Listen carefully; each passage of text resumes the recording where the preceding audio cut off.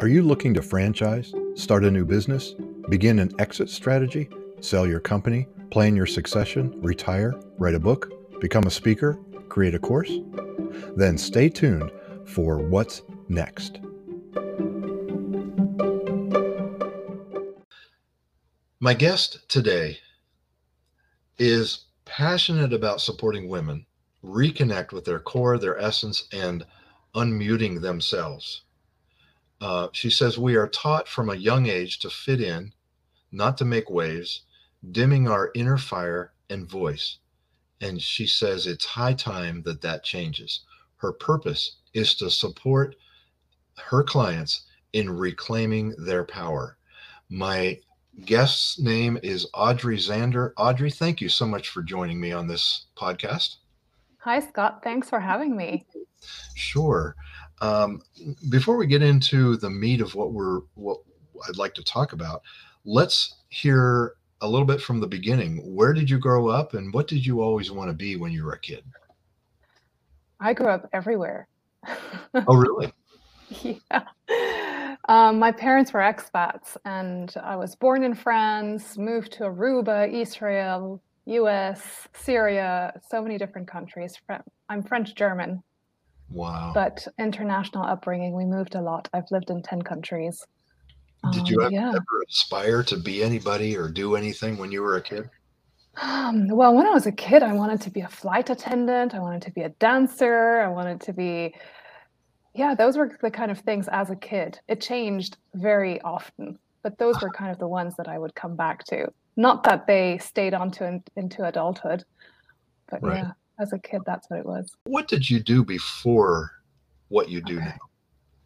I worked in corporate for 13 years. I was a marketing exec, I'd say, working in communications and sales and marketing and events and everything around marketing in investment banking, in the luxury hospitality industry, and in the consumer goods industry, and did that in many different countries. So I continued traveling as an adult and moving countries. Traveling wasn't enough. I would move countries and start afresh, resign from my job, go to the country I dreamed of, and start again. 13 years of that. You know, what was it that, why aren't you doing that now? Corporate wasn't necessarily my thing. You asked what did I want to do when I was a child? Yeah. And I think as an adult that aspired into wanting to be free. My thing was to be free.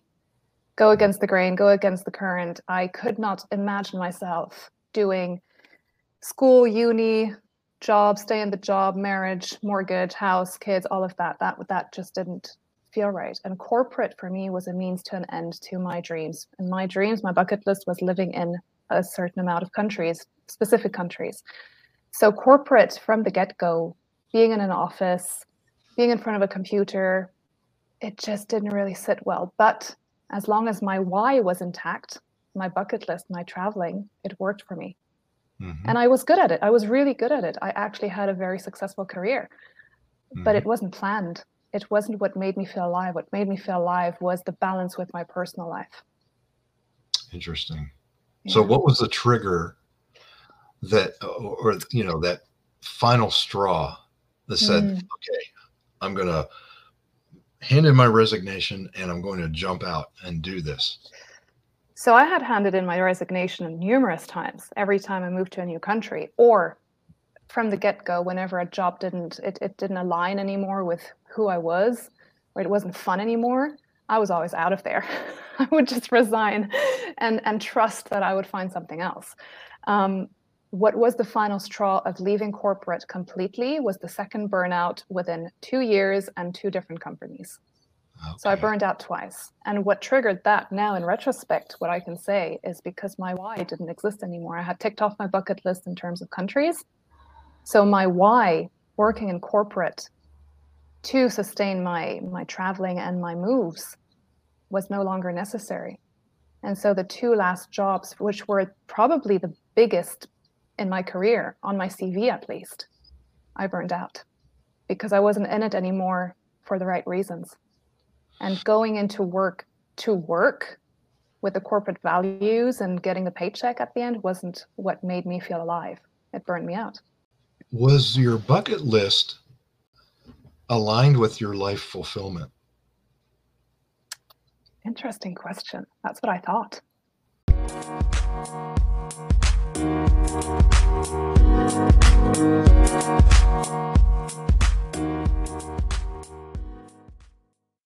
Okay. That's what I thought. My value number one was freedom. Freedom. Doing what I wished every morning when I woke up, not knowing where I'd be 3 months later. Mm-hmm. And for all those years, it was amazing. Totally. I don't regret a single thing. And what I say now, what I feel now is that I had ticked off that bucket list. I was 35. And now everything is just bonus. Everything that I live now is, I don't live in the what if world. Yeah. So it was totally fulfillment. But then when I had ticked it off, that's when the void started. It started opening up in front of me and inside of me. It was, okay, what now? And my priorities shifted. So I had to do a lot of work, introspection, coaching to figure out, okay, who am I now? What do I want now? What would fulfill me now? Do you have a new bucket list? Yes, of course. How does this new bucket list compare to the old bucket list? I call them smaller things, little things, but when I talk about them to friends, they're like, well, no, that's just so, because I compared to my former one, which meant shifting my entire life, moving to the other side of the world. I moved from Europe to Sydney, Australia, and then to Tahiti, and then to Dubai, and knowing nobody, having no job, nothing. And that's my comfort zone. I can do that in my sleep. I'm not scared of that. What I'm scared of is, or what I've worked on it now, is staying in one place. I'm scared of routine. And my new bucket list now doesn't have those huge things. Now it's getting my motorcycle license. I adopted a dog, which is huge commitment-wise. Yeah. So it's more things like that. It's being in the water every day. It's taking up new sports and actually being able to do those things because I'm staying in one place for a longer amount of time. So what might be normal life to some, I've taken up in my late 30s. That's what my bucket list now is, rollerblading. It's things like that. Yeah. So let's talk about what you're doing now. Okay. Tell us a little bit about your work with women, right? Mostly, yes. Absolutely passionate about supporting women. So during all of my travels, now I know I was also escaping a lot of what was going on internally. Childhood, adolescent trauma, not knowing what true happiness meant to me, and the whole voice thing. I only started using or understanding my voice when I took up coaching, so about 3 years ago. Understanding that I had been muted, so many women are muted through society, through education, what we saw our parents do, our mothers do, and we don't really have that power or know to use it in terms of setting boundaries, in terms of speaking up. Women sacrifice a lot very often. I'm not saying men don't, but I know what I've experienced. And so I'm a coach. I left corporate and started training to become a life coach, whatever you want to call it. I focus on the mindset and indeed in giving women the confidence and the fire and the desire and hope to believe that there's more for them out there. When they're feeling an emptiness inside and they feel like they don't recognize themselves anymore and everything's overwhelming, it's going from the should life to the want life. Instead of living in, I should be doing this, or I shouldn't, or it's taking a breath again. Somebody compared it yesterday when I was explaining it to somebody yesterday. It's like, oh, it's like a spa deep dive into oneself. It's nurturing, it's caring, it's reconnecting with who we are and actually believing that that life and that is really possible. So it's going from a should life to a want life and doing that guilt-free.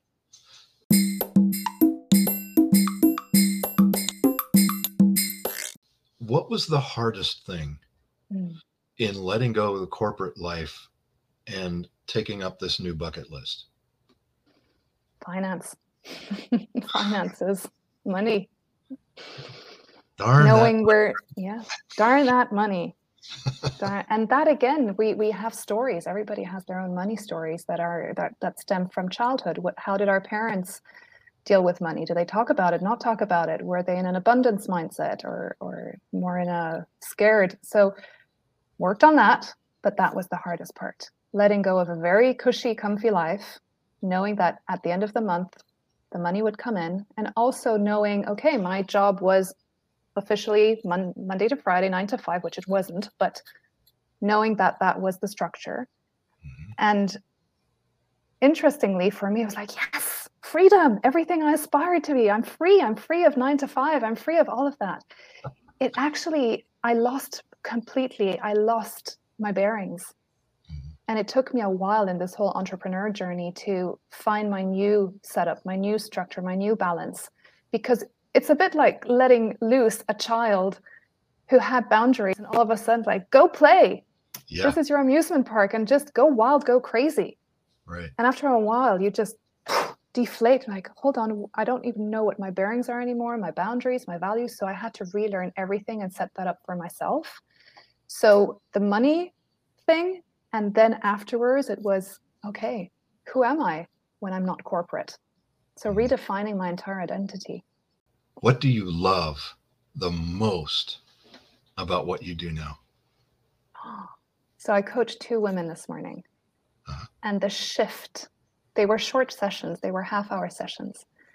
The shift, the magic, giving somebody that hope and magic and belief in themselves again, remembering who they are, witnessing that. Yeah. Priceless. Yeah. Wow.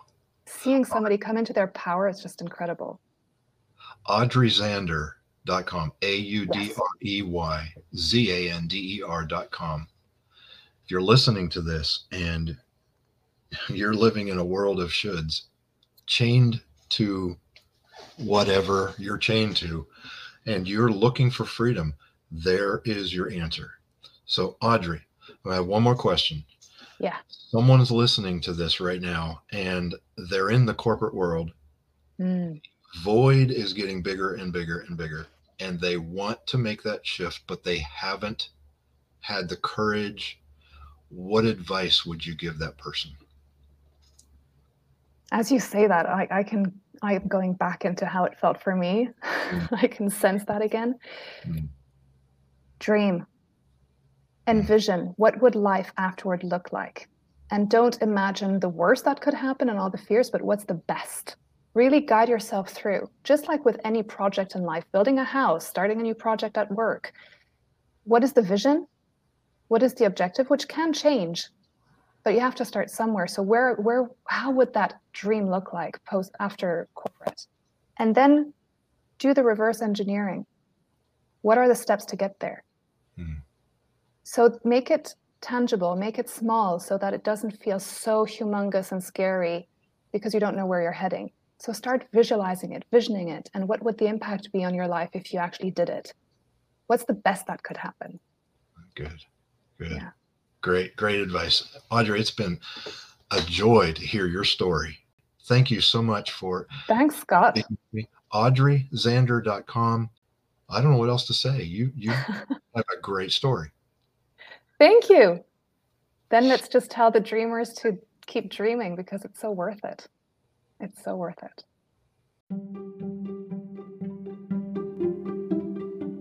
This has been another episode of What's Next, the podcast for powerful people who have an eye on the horizon. It's a podcast about real people making significant moves in their lives. My name is Scott Kokenauer. I'm so glad that you've taken time out to tune in. I'll see you on the next valuable interview.